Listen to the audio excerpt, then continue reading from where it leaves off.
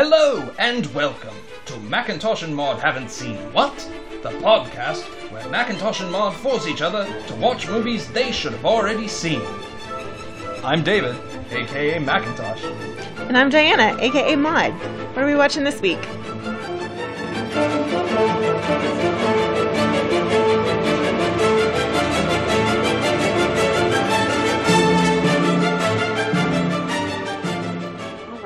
To Macintosh and Maud Haven't Seen What? I'm Diana. I'm David.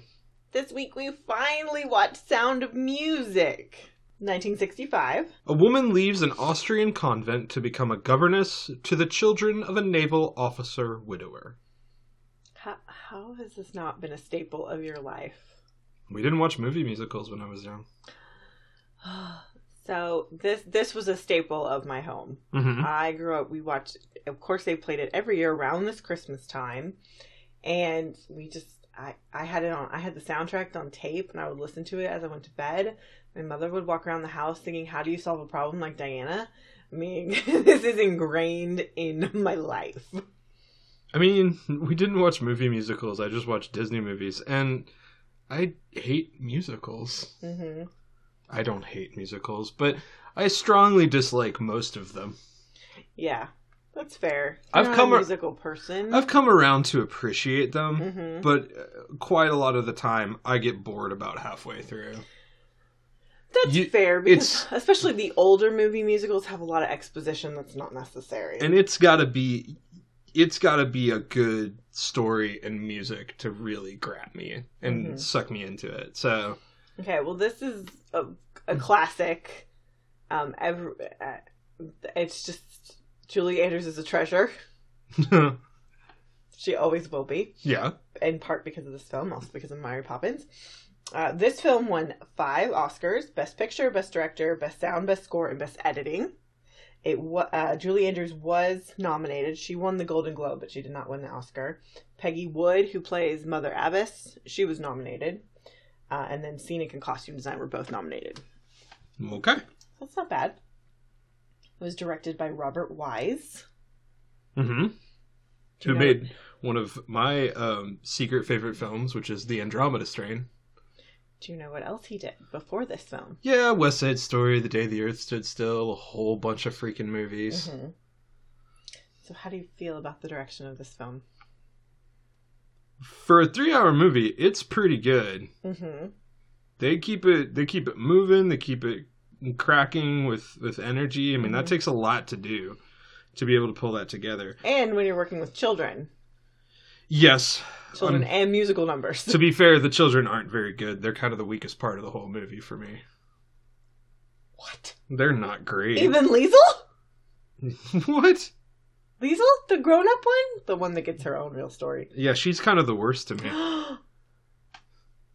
You should be shot and cornered. There's no believability or character in her. She's having to stand there next to Julie Andrews, so maybe that's part of it, but I just keep going like, I don't care. I just want to hear more about Maria. That's fair, but, you're wrong. Also, you could cut her character entirely out of the story and it would be fine. I understand that it's a true story. I understand that, you can't really get rid of anything out of the story. But if we're just talking from a pure standpoint, that character can just go away. Okay. Wow. It makes me sad. But it's true. If you really think about it, that story doesn't have to be there at all. No, because that is part of what endears Maria to the children. Liesl is the eldest, and she thinks, I don't need you. And Maria forms this bond with her. I guess, okay, here's my problem with her character, is the Rolf crap. Rolf doesn't need to exist in this movie at all. He doesn't. He just doesn't. The Nazi stuff comes up anyway. Okay, now, it is different in the stage play. Rolf is not the one who rats them out.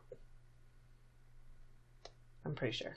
Well. Wait, I'm thinking so. But anyways, he does have to exist. No, he really doesn't. He does. That character is completely superfluous to the entire story. Well, not in the movie.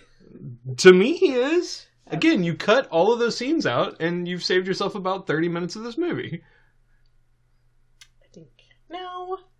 And besides, 16 going on 17 is an amazing song. Not as done in this movie. Let's get there. Let's move. Because I do like this movie. I'm not just trashing it. Are you sure? Yeah, I do. Wow. Okay, so the writers, they are George Herdalek, Howard Lindsay, Russell Krauss. Ernest Lehman is the one who adapted everything for the screenplay. He's the big one for the movie. This was a musical beforehand.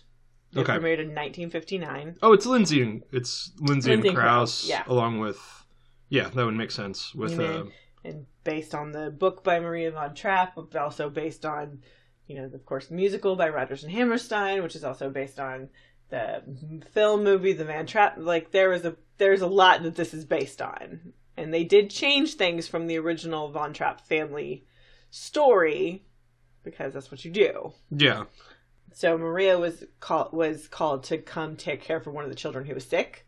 Okay. And only that child, and then that's kind of how that relationship started, as opposed to being the governess for all of them. Yeah, I think the little details that you've talked about with me, what it really sounds like is those details are what really happened, but they didn't give enough dramatic tension to build a story out of. Course. So you had to heighten those stakes in order to make it work for the movie, which is fine. It still seemed to have stuck pretty closely to what needed to happen, or what happened, rather. Mm-hmm. So, this was Rodgers and Hammerstein's last musical that they wrote together. Hammerstein had stomach cancer, and he died just before the musical opened on Broadway. Okay. And the last song he wrote was Edelweiss. Which is beautiful. It's amazing. It's a gorgeous song. We'll talk about the songs. Okay, so since the musical started in 1959, this movie came out in 1965. That's a very short period of time to go from Tony Award-winning musical to Best Picture movie. Yeah. Now it seems like anytime we have a big musical, we go, okay, well, when's the movie coming out? And I think they've gotten a little bit better about being, we're going to let the stage play be a stage play for a while. Yeah, I feel like you've got to take that time. Well, I think some of this is back then, people did have better access to movies in theater. That is still true, but people want to preserve the experience of the theater for as long as possible to allow for some national tours to go through before they jump to film. Well, and it's not unusual for the film rights to go ahead and get sold, but they don't want that to happen right away. And also sometimes it's such a money-making machine, you don't want to just immediately put the movie out because you can extend the amount of money you can make off of it. For example, Hamilton. Exactly. Lin-Manuel Miranda has made it very clear there ain't going to be a movie about this for a very long time. Because he himself has said, I will be playing Hamilton until you have to push me up on top of that desk. He's going to be like Kathy Rigby. He's going to do this until he is literally an old man. Ooh, they're going to have to dye his hair. He has agreed that he will not play Usnavi from In the Heights anymore. I'm too old to do it. Oh, yeah. They're still planning to make that movie, though, after all the shit with the Weinstein Company. They refuse to do it with him anymore. That's a different thing, but... That's a huge deal for everybody. Well, also, let's talk about Wicked. Wicked won Best Musical... What was that? That was 2003? No, they didn't win. Avenue Q won. Avenue Q won. Sorry, that was that very contentious year. But I think it was 2003, and everyone's been saying, well, where's the Wicked musical? Where's the Wicked musical? Well, they're finally just now, 10 years later, talking about, I think they're starting to say, I think it's going to be 2019 or 2020 when they're actually going to release. They're actually working, I think, on the cast. Oh, yeah. And the adaptation stuff. So, yeah, that was a very quick turnaround. They did write two songs for the movie, and it's I Have Confidence, which is when Maria is leaving the Abbey to go. And which is a great song. It is an adorable song and is so Julie Andrews. And then Something Good, which is the romantic song between Captain Von Trapp and Maria in the gazebo. Okay. When they talk about, we like each other. Okay, so we have to talk about the cast now. Okay. There's not a ton of people to talk about. It's mostly Julie Andrews. This is only her second big movie. She'd only filmed 2 movies prior to being cast in this one, and neither of them had been released yet. So they were taking a huge gamble on her. To be fair, she had so much stage experience under her belt at this point. There's still the criminal talk of her not being in the My Fair Lady movie. Yes, but she got appropriate revenge for that one. Yes, she did. Her being cast in Camelot and being seen by Walt Disney, and that is what got her cast in Mary Poppins. She was pregnant when they called her, and she said, "I'm pregnant. I can't do this." And Walt Disney said, "I'll wait." Mm-hmm. Which, funny enough, happened again with Emily Blunt in the new Mary Poppins. Interesting. Mm-hmm. And she almost didn't do this movie because she felt like it might be considered too similar to Mary Poppins. Yeah. Which is fair. As I'm watching it, I'm like, is this the same story all over again? Lady comes to care for children. Mm-hmm.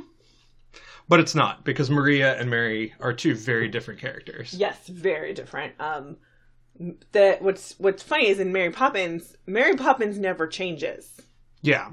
She is fully her character from the second she shows up to the second she leaves. That's the same person. Maria has a complete transformation. Yes. And it's very cool.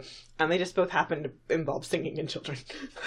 Well, no animation in this one, though. Yeah, in Mary Poppins, the movie's not about her. She's central to all the other characters changing. She's the device for bringing this family together.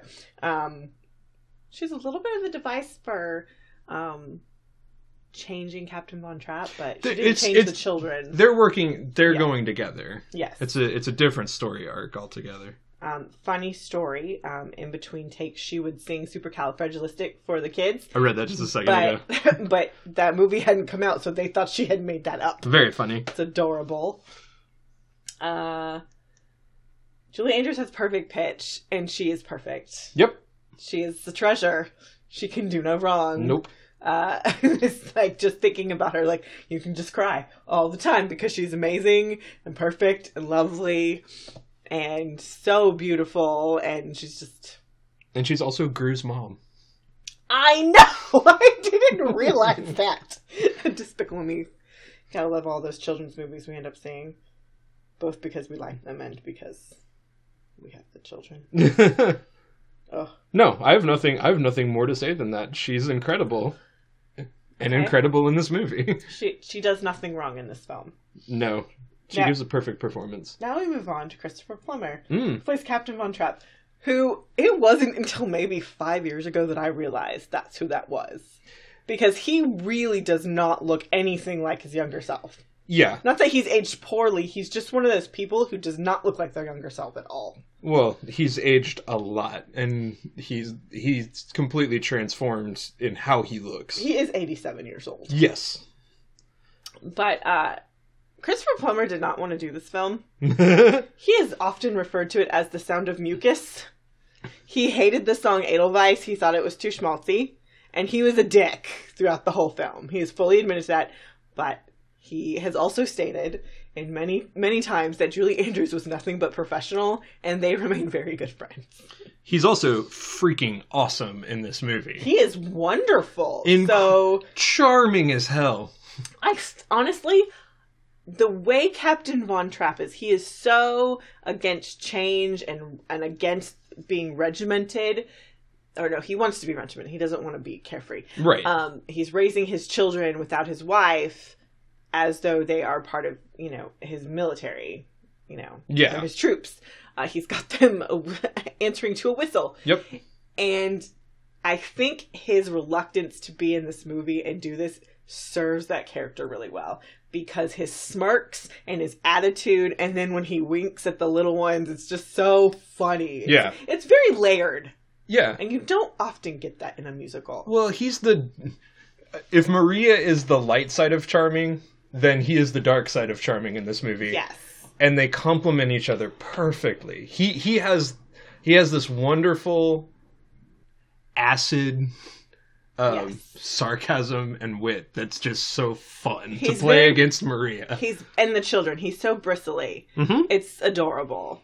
Even when he's gotten over his "I'm gonna be a tough guy" bit, he's still got that little bit of winking sarcasm to him. He's very stern. Mm-hmm. It's very good. Well, and just the banter between him and Maria is great. Yes. And she's just, like, not fazed by him. She's just like, what? Like, what is that? It's a dress. What? It's rather ugly dress. He's like, oh, we give our clothes to the poor. He goes, what about that one? No, the poor didn't want this one. Well, the poor didn't want this one.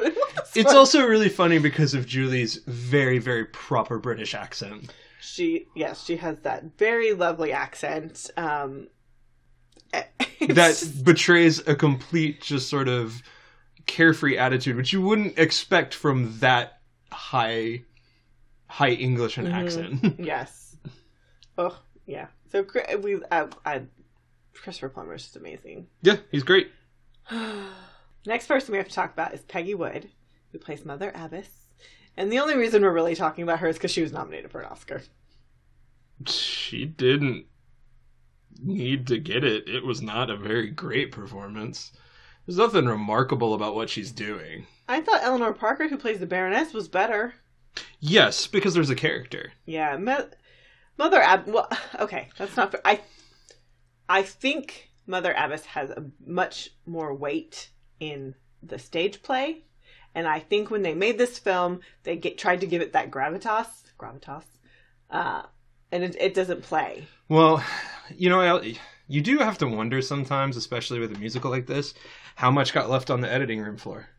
I mean, I don't know. Because we never know how much got cut out of certain characters and got left. And Peggy Wood had a very hard time dubbing for this film, singing along to her track. She had a very hard time doing it. What's funny though is that didn't bother me so much. It was really the acting. Is that she's supposed to be kind of a winking and wise governess of the abbey, and she's supposed to be like understanding Maria and being along with her. But then it feels like there's no connection between those two. Mm-hmm. And so I think that's just that it didn't ever come across what her character really was trying to do there. I think it's a really good character, and I think she does what she's supposed to, but you don't ever feel like there's real chemistry with her and anybody else in the movie. Which I think you should. You should feel that bond between her and Maria. Yeah. And also, I like the other nuns better. Well, they play the silly nuns. Yeah. And yeah. They're silly nuns. Yeah. Okay, so now we're going to talk about the children that you don't like. There are 7. Liesel, Friedrichs, Louisa, Kurt, Brigitte, Marta, and Gretel. Don't forget Gretel. She's 5. You don't like the children. Okay, we only really kids. need... Okay, there's only 2 that we have to talk about. We have to talk about Liesel and Gretel, the oldest and the youngest, because the only 2 who really get much play. First of all, Liesel's got this weird accent going on that I don't understand. And they've got them... Okay, everybody else in this movie has a British accent, or is just going with whatever normal accent they have, okay? Everybody... You don't get to be mad about that. Amadeus. Well, but hold on. Because here's where I'm going with this. All of the children have this tight-clipped German affect. Yes. On what they're saying. But nobody else does. That's not the children's fault, mind you. Mm-hmm. I'm not discouraging them, but that throws you right away. Because I'm going, why are they all talking in this manner, but everybody else is just going with whatever they've got? Right? It bothers me. What bothers me isn't that they do it. It's that somebody specifically made that choice. And why did they make that choice? Because it's no real explanation for it. Okay. That's whatever. So it's a little thing, but we start off with that. Liesel, I don't feel any connection to that character whatsoever through that performance. Well, you're not a 16-year-old girl. You never have been. Maybe it's that. Maybe it is. On the other hand, I just think she feels stiff and wooden performance-wise. She is a little stiff. I won't argue that. But you need her. You need them. You have to have all of them. You need the children as a whole. Mm-hmm. I agree.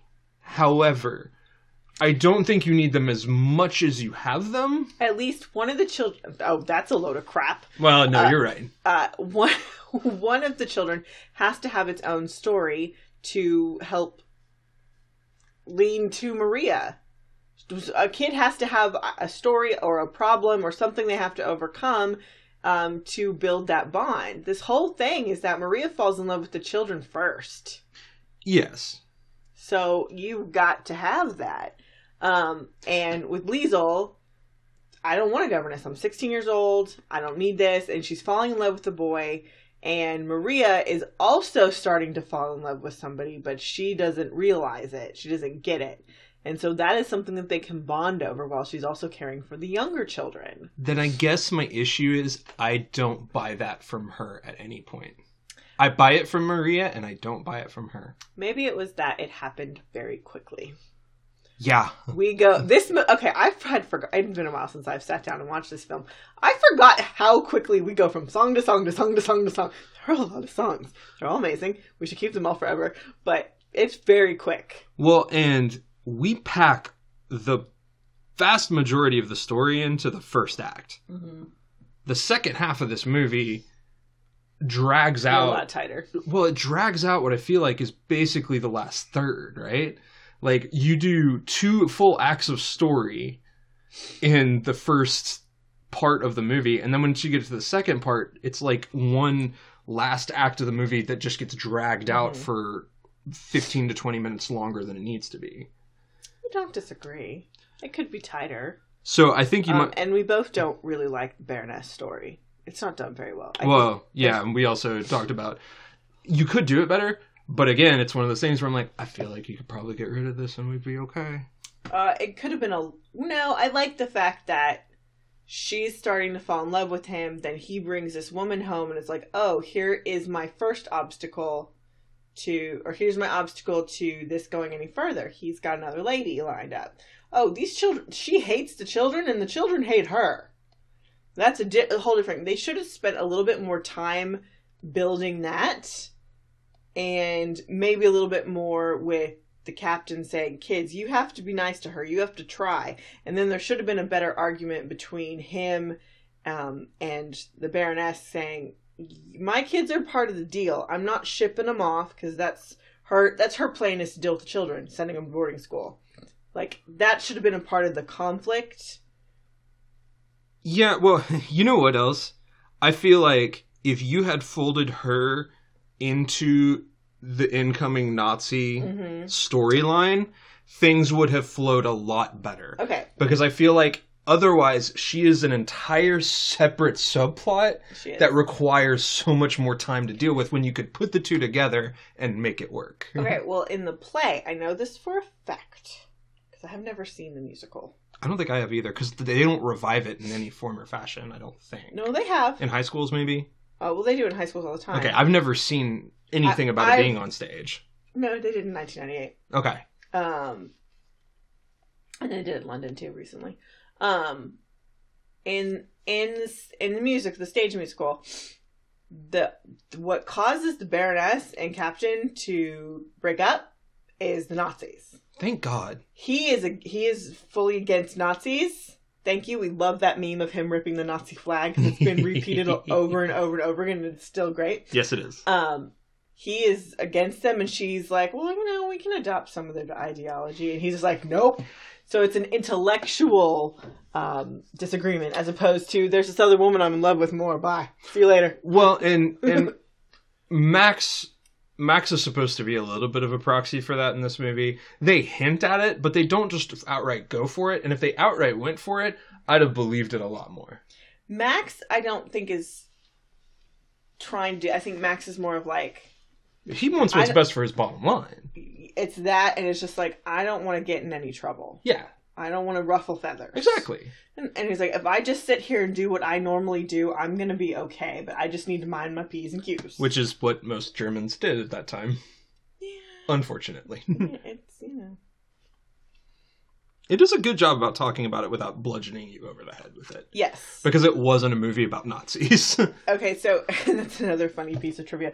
When they filmed this all in Salzburg, And when it came time to film the scenes in the city, they were going to redress with all of the Nazi flags and stuff. And there was a lot of concern. You know, these people went through this. This has already happened. And the leaders of the town said, we lived through it once and survived. We can do it again. Because the other part was it's only going to be for like 3 weeks. Yeah. I could still understand how that could be considered traumatizing. It depends. It could be traumatizing, but, you know, historically, I think the other side of it is a lot of these people, I don't know, what happened in the camps was segregated from most people's minds. Yes. Like, they didn't know what was going on day to day. They were fully in the propaganda machine. So I think for a lot of people, there was a long time of reckoning with what actually happened. And so I think, you know, in a lot of those places, it was very like, it wasn't that big of a traumatizing event for us. It's it's just a political thing we lived through, as opposed to the people it actually affected. And it took a lot of time to make that plain. But I don't know. That's just sort of gauging from the history I've seen. Yeah. Speaking of Salzburg, before we get off of it, because I think this is one thing directing-wise that really brings this movie to me. So often, even into the 60s, movie musicals are on a soundstage. Yes. This one isn't.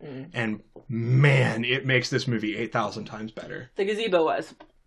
It was too small to film inside. You can tell certain things are on a stage, but for the most part, when they are out in the hills, outside, they're outside. And it works it's beautiful. Perfectly. That's what really sold the movie for me. It elevated it to another level to just be like, I am so glad that we are not on a stage looking at fake scenery, because it makes this work 10 times better. And he's using the light that's available to him. And you know what? That is part of what made The Sound of Music live that they did last year so horrible. Actually, funny enough, on November 27th, 2013, that's when they did it. For some reason I thought it was last year. NBC did The Sound of Music live. And we turned it on. And this is my Facebook update from this. I really don't understand this live Sound of Music. No matter how good it is, it won't stand up to the Julie Andrew version. I stand by that. We only watched 2 songs. We didn't need to watch any more. Yeah. It was so bad. And some of it was, honestly, 99% of it I can tell you is the direction. The other 1% is that none of those people can act except for Audra McDonald, who played Mother Abbess, who's amazing. There were some other people who could act in that movie. She is another Broadway treasure. I don't care who else is in the movie. The 2 leads can't act their ways out of paper bags. No. I'm sorry. Carrie Underwood, you have a lovely singing voice. Stick to that. You can't act. Stephen Moyer, you also can't act. I don't know. But I think that immediately caught me, and I was like, I love it. Yes. I love it when directors use the setting that's available to them. I've got a long list of movies that I could watch just because of the scenery and the visuals. So I don't really care. Like I want to go back to Europe. I went to London and France when I was a teenager. I would like to go back, but Salzburg is one place that I would totally do the Sound of Music tour, because you can't. I would love that. I really would. I would be a dorky tourist. Austria's beautiful. I'd love to go to Vienna too. My father's been there, actually. Growing up, this is what my mom would always tell me, is that Edelweiss is the song that makes my father cry. No. It's a beautiful song. It is beautiful. Okay, so we have to go through the soundtracks. Okay. Some of these songs are so classic and just a part of our everyday lives. Not every day, but we're theater people, so they're definitely a part of every day. They're beyond every day. There's a lot of these songs that I think almost everyone knows something There's about. Nobody who doesn't know about My Favorite Things. No. There's nobody who doesn't. Okay. Anyway. So we're going to start with The Sound of Music. The Hills Are Alive. I mean, it's classic. I think it's been cheesed up and parodied by so many things that it didn't really affect me in a huge way. It is gorgeous. It is amazing to watch that helicopter shot. Though it's a little funny when they do the helicopter shots and you can see the blade wind you can see the blowing blade wind, the grass on Salzburg. Or you can see the actor's tether. Okay, so on Game of Thrones, in the most recent season, okay, a little bit of spoiler for season 7. Yeah, that was season 7. Sorry. When the dragon comes up and meets Jon Snow, there's a video of the actor Kit Harington flapping his cape and kicking his tether because they had to get so close to him. He physically had to be tethered to the ground. Yeah. Yeah, it was very funny. I'm like, I want to see that type of video of Julie Andrews. She's not tethered, but I could imagine it happening and being very funny. Okay, I'm going to skip some of the instrumental, but then we get the nuns' hymns. Very fun. It's the first time we do it, it's very funny. The reprise is no. This is just the hymns, them singing their. Oh, the hymns. I'm sorry, I was thinking of the song. No, we'll talk about the song. We'll get there. Beautiful. I mean, was this an actual choir? Was this a choral group that did this? Yeah, that's what it sounds like. But they have their morning hymn and their Alleluias. It's gorgeous. And were these written specifically by Rodgers and Hammerstein? Mm-hmm. Wow. Yep. That's impressive because they sound like true canticle hymns. Yes. And then we get Maria. Sorry. Maria is amazing. Okay, I mean, I have grown up with that being sung about me, but it tells you everything you need to know about Maria. That she's just in her own little world at the end. No, it's the line, Maria's not an asset to the Abbey. That's the line.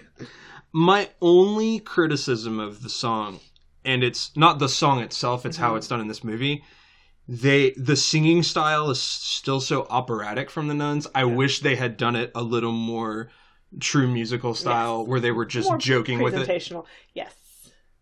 Well, some of the way the lines are spoken. Yeah, and well, so that the singing's not necessarily on tune. They're making fun of her. They're a little snide. It would be better if it was performed that way. You know what? This should have been a montage of her not paying attention, her not, doing what she needed to do, her always being late. Because the end of that song is her rushing in, going to the well to clean up her face before she has to put her habit back on. Then running by the nuns, looking at them and going... Which in her sigh you can just be like, oh, for fuck's sake. And then just walking away. Yeah, because she basically goes, why bother? It's just so funny. Yes. And Julie Andrews, she's a treasure. I know. Okay, I Have Confidence. Oh, very fun. It's very good. Very Maria. Very Maria. 16 going on 17. Again, I think you can get rid of the song altogether, because I think you can get rid of Rolf altogether. I just don't care. Okay, I do not like Rolf. I do not like the actor who plays Rolf. Okay, side note. He reminds me of Brian. That actor. Yeah. A little bit. Yeah, I can take that. Mm-hmm. Okay, then we get my favorite things. It's her first song with the children. Yeah. It works in the scene really well. It's a little weird because I'm used to different orchestral arrangements of it. Mm-hmm. Like every time I've heard it, it's been like a full orchestra. And this sounds weird. Well, you know what else is throwing me off with it? The thunder in the scene. Yes. It works in the scene. It was just weird because I think I had such an expectation of it. That's one thing about this movie. You do have to kind of... Some of these songs and you're immediately going to recognize. As soon as that happens, you got to throw away your expectations because it's completely different in how they're using it in the scene versus whatever soundtrack version you've heard. Yes, and then they also, little note about this is they play the orchestral version of this a lot in the background. Yes. Throughout the movie. So, I mean, it's a good scene. Okay, we're hitting the holiday season. This is used for tons of commercials all over the place. Yes, it is. And it's beautiful, and it gets stuck in your head, and it makes you kind of go do-do-do-do. Yeah. But I don't think it's the best song with the kids. No. Do Re Mi. That's the best song with the kids. It's precious. Also, maybe I just hadn't heard it before. I didn't realize that it starts off with a guitar. Mm-hmm. And the guitar with it makes it work even better. Well, I love that arrangement. It's one of the best sequences in the movie. Yes, it is. Because that's where you're seeing her become so endeared to these children, and you're also getting to see all of beautiful, beautiful Salzburg. Yes, it's precious. But that song is way better, and I like it a whole lot more than I like My Favorite Things in this movie. Yes, as a song standalone, they're both great. Mm-hmm. The Lonely Goat Herd. Are you gonna talk about why we have such a weird spot for this song? Okay, so of course I grew up with this, so I always liked it. But 2 years ago, in our daughter's first year of dance, her recital song was The Lonely Goat Herd. And they all her costume is very Austrian, very precious. And this was their song. And so we were singing it all the time. And I told her teacher, I was like, this makes me so happy. It's just so cute. Except that we weren't singing the 6-minute version of it. No, we didn't sing. That's a little long. This song goes on for a while. What makes it be okay is that the puppet show that's going on while they're doing it, and the banter back and forth with Marie and the kids being like, pull the curtain. Yes. It's very fun. Yeah, it's a lovely sequence. And the song is just so happy. And the little things that Julie Andrews does to her voice to sing this song is just... I mean, she has perfect pitch, and she has 4-octave range. I was saying in the middle of the song, they've got the goats out. No, I know. And when the goats sing, she's bleeding. She's doing the bleeding. While she's yodeling. Stuff. I was like, that's insane.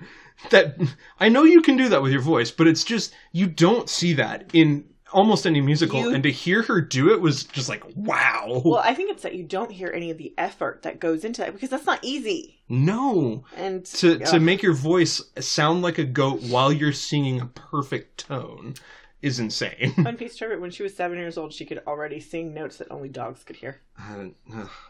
She is a musical prodigy. She's amazing. She's a treasure. And delightful. She's a treasure. She's a delightful human. And she wrote one of my most favorite books as a child.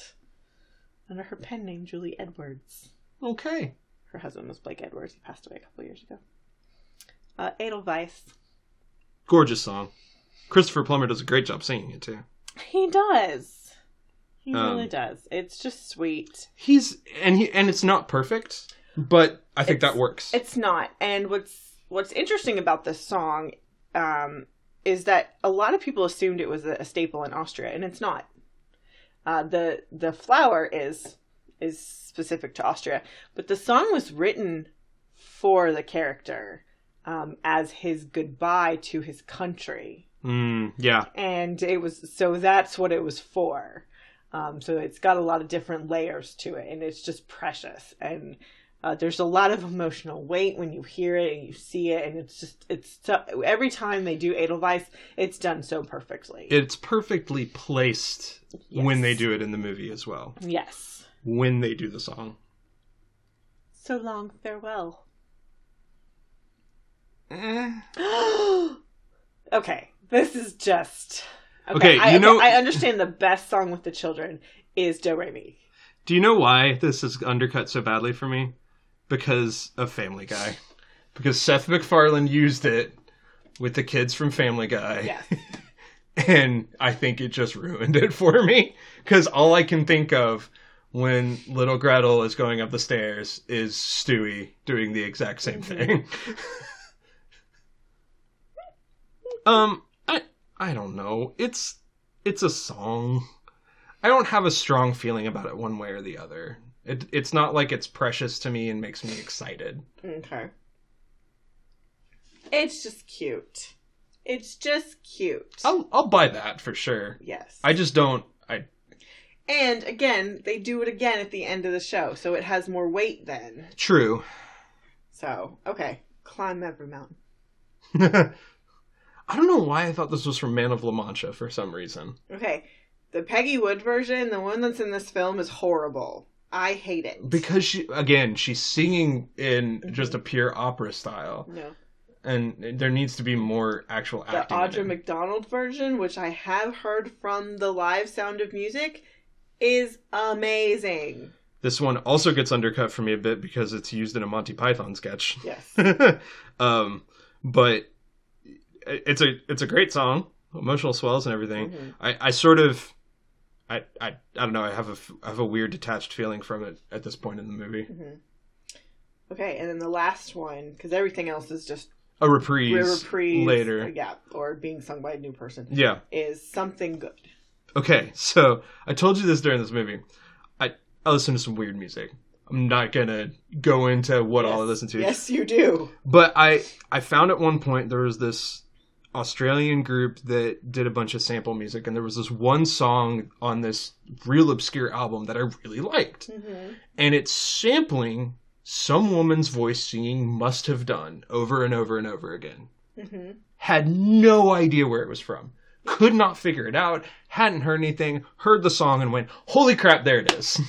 It's from this. Yeah, you were so incensed that you had to pause the movie and then you had to explain to me what was going on. I wasn't incensed. I was just like, oh my god, it's taken me like 3 years to get to this point. It's pretty good. It's a very pretty song.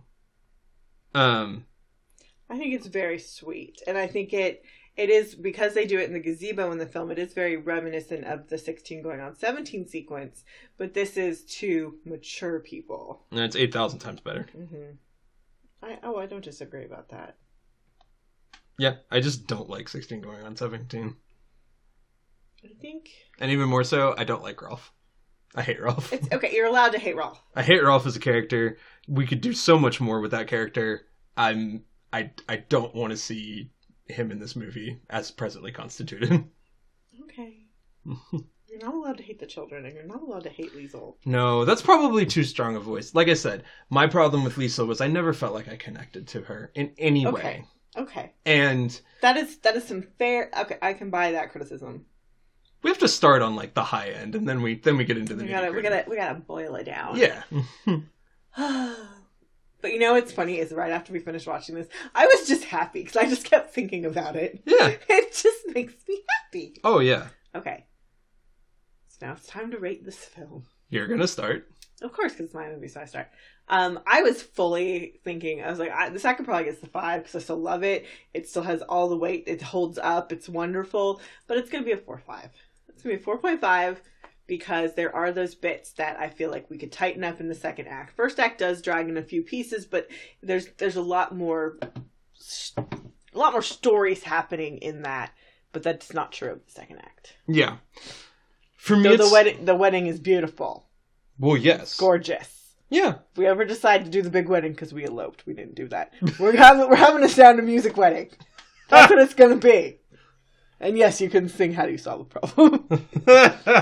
It would not be inappropriate. So I told you... That's it. That's what we're doing for 20. I told you, though, that if we do that, the lyrics are going to change. It's fair. It's a 4. I am so proud of that. Because I know you do not like musicals. This one's great. I have come around on musicals. Bludgeoned him In a into lot it. of different ways. Well, I've come around on a lot of different things, and I do try to take them on their merits a little bit more. Mm-hmm. Sometimes I don't quite get there, but this one in particular is so well written, so tightly done. The reason I don't go as far as a 5 with it is simply that, like I say, it goes on too long. You don't connect to the children. And I don't connect to the children in a huge way. Part of that is that they're kids, and up until recently, I don't feel like we had strong kid performers that could really get emotional depth. So there's some spoiling on that it hasn't been until the past 10 years that you've really seen like very young children give really deep performances for me. Did you forget that Shirley Temple existed in the world? She was too old during this time. But... I haven't seen any Shirley Temple movies. How is that a thing? Oh dear Lord. Oh my God. Not even the Little Princess. No. You're watching that. That's happening. Damn it. Yeah. That's not okay. That's not okay. How'd you not know that? I didn't. Oh man, we have a lot of work to do. The 90s movies was bad enough, but come on, Shirley Temple, not even one? No.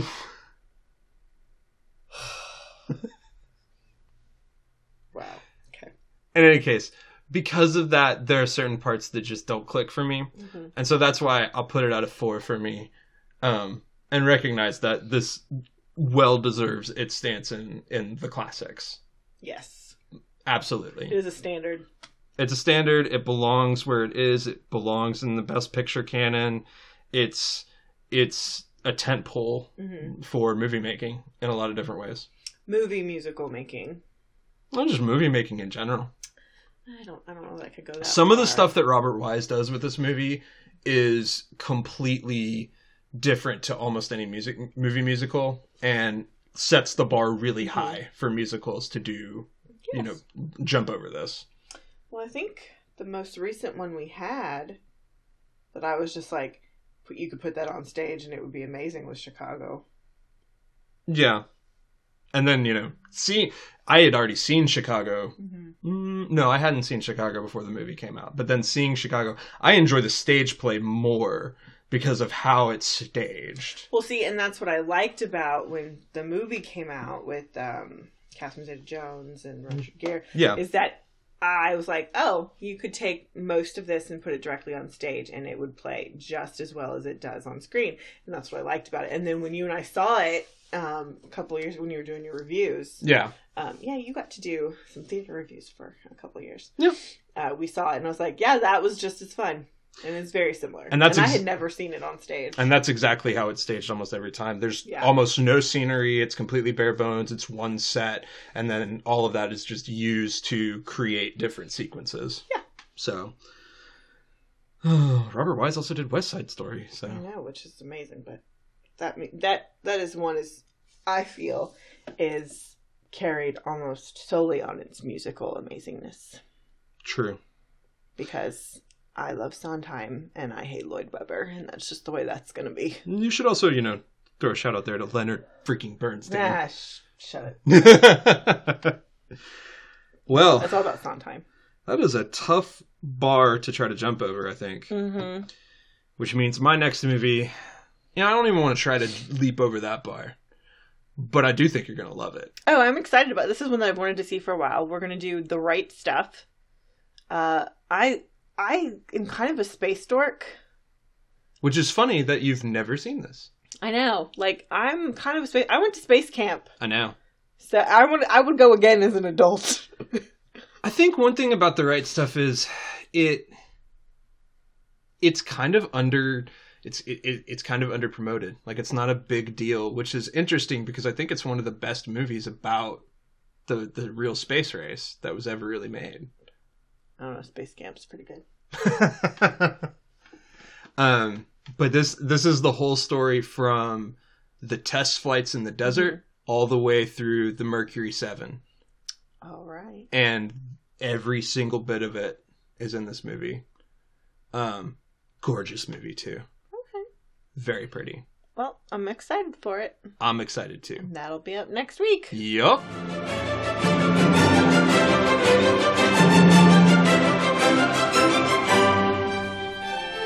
All right, so this week we saw Martin McDonagh's newest movie, 3 Billboards Outside Ebbing, Missouri.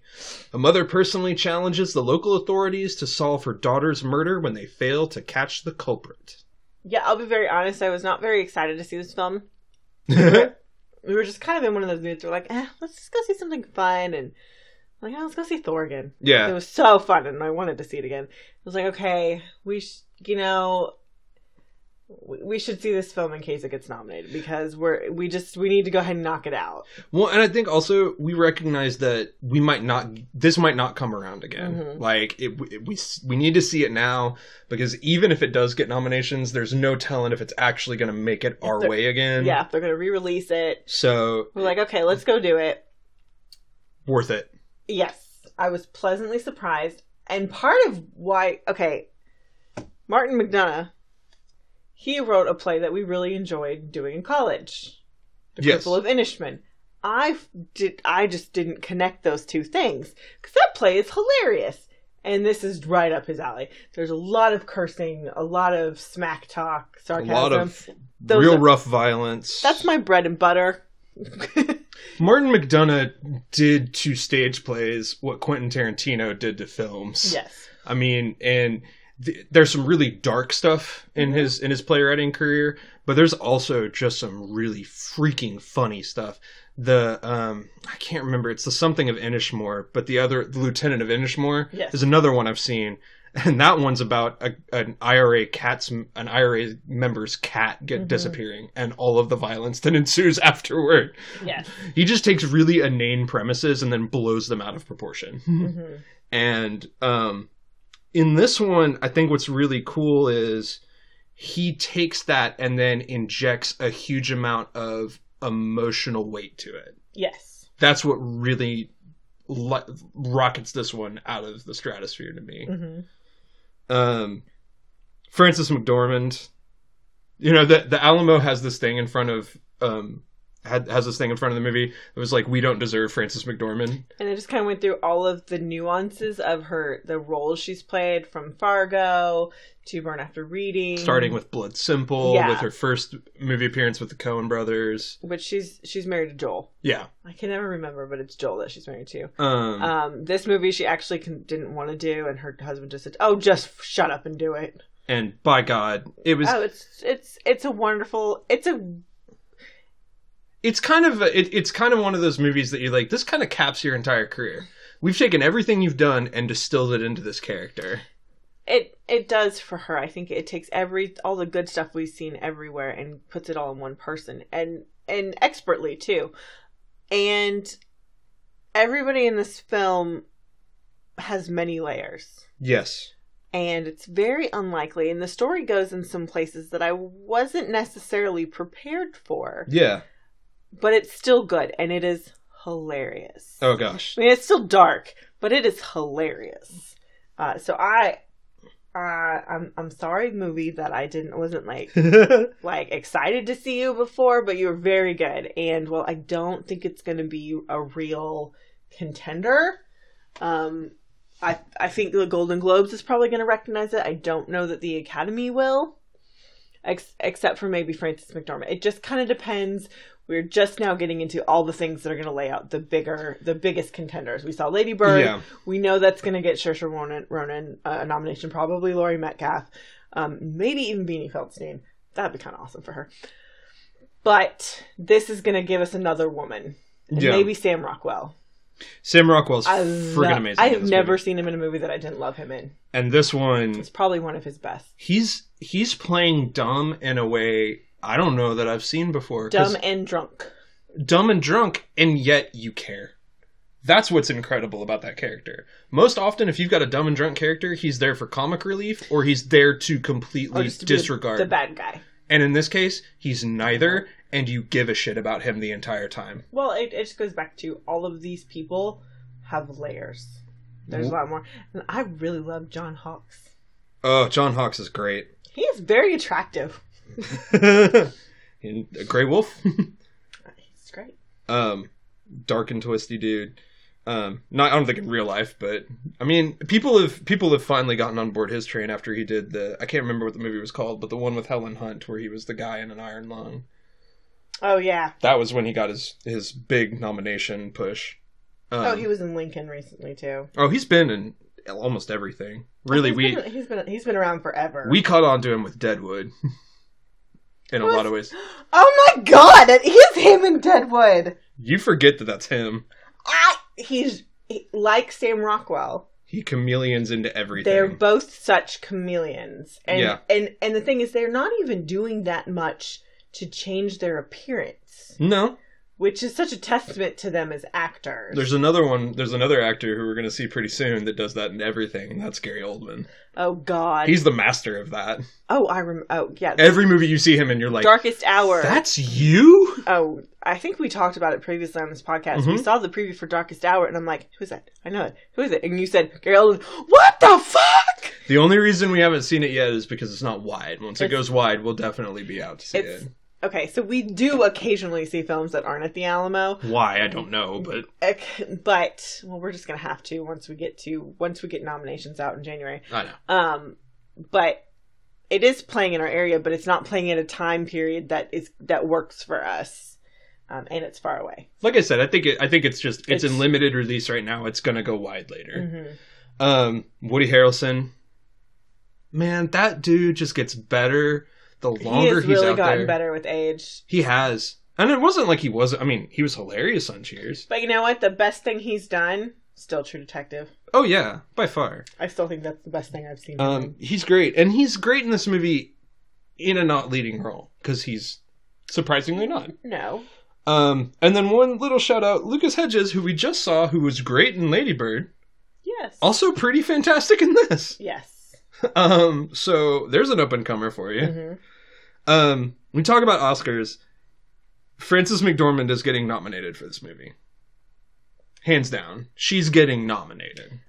I will say yes, so long as they don't nominate Meryl Streep for The Post. Don't do it, guys. Okay, here's the thing. I love you, Meryl Streep. You're a treasure, just like Julie Andrews. However, you've got 3 performance Oscars. You're done. Well, and just from what I don't want to give you any more. I'm done. Just from what I'm seeing of The Post, it doesn't look like she's doing anything different than she's done before. It doesn't look like there's a new element. It looks very much like her character in Iron Lady. Yeah. Very similar. A little... It's probably not. I'm not trying to discredit her performance. No. But it's just like... She doesn't need another statue. It doesn't look like there's anything unique about this performance that sets apart from anything else she's done. Yes. I think the side characters are going to be the more interesting part of that movie.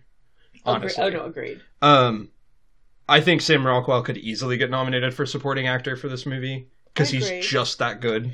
I'm just saying, this is a smaller movie. We have so much coming down. True. And again, we have Disaster Artist coming out next weekend that we are so excited about. We have 3 movies next week that we are going to try and figure out how we can get them done in one day. But the other one that I've got to give some credit to is I think easily Martin McDonagh gets nominated for original screenplay. Yes. I think that's a shoo-in. I think if there is one Oscar that this will probably get nominated for, it's that. Mm-hmm. If it's not that, it's Francis. He's going in for original screenplay, hands down, because it's just too well written, too tight a movie. Nothing feels superfluous in the writing of it. It just clicks on every level in that respect. I mean, it's worth the money. It really is. And I don't think it's a super wide release. Like, the Alamo has it as one of their recommends movies, which that's what they do for a lot of their indie stuff. Mm-hmm. So if it's in your area, go see it. Yeah, it's worth it. It does have a lot of harsh language, but and deals with some really hard stuff. I mean, there's some, in terms of trigger stuff, they talk about rape. They talk about rape, and they talk a lot about race. And there's also a lot of issues with suicide and police brutality. So just be forewarned that you're in for a bit of a ride on this one, and if you're okay with that, then totally go see it. Mm-hmm. It's great. Yeah. But we have 3 movies next week. Yeah, we have I, Tonya, Disaster Artist, and The Shape of Water. I don't know how we're gonna do it. We may not. We're shuffling schedules, looking to see can we make this all fit. How early do we have to start to get all these movies in, and which theaters do we have to go to make it happen? I know, because all of them look amazing. We know they're all contenders, and we want to see them all so much. Well, we're gonna see them all. Oh yeah. It's just a matter of, are we gonna see them all in the same weekend? It's gonna be a long ass day. Worth it. Worth it. Worth it. All right, you guys have a great week. We'll see you next time. Bye!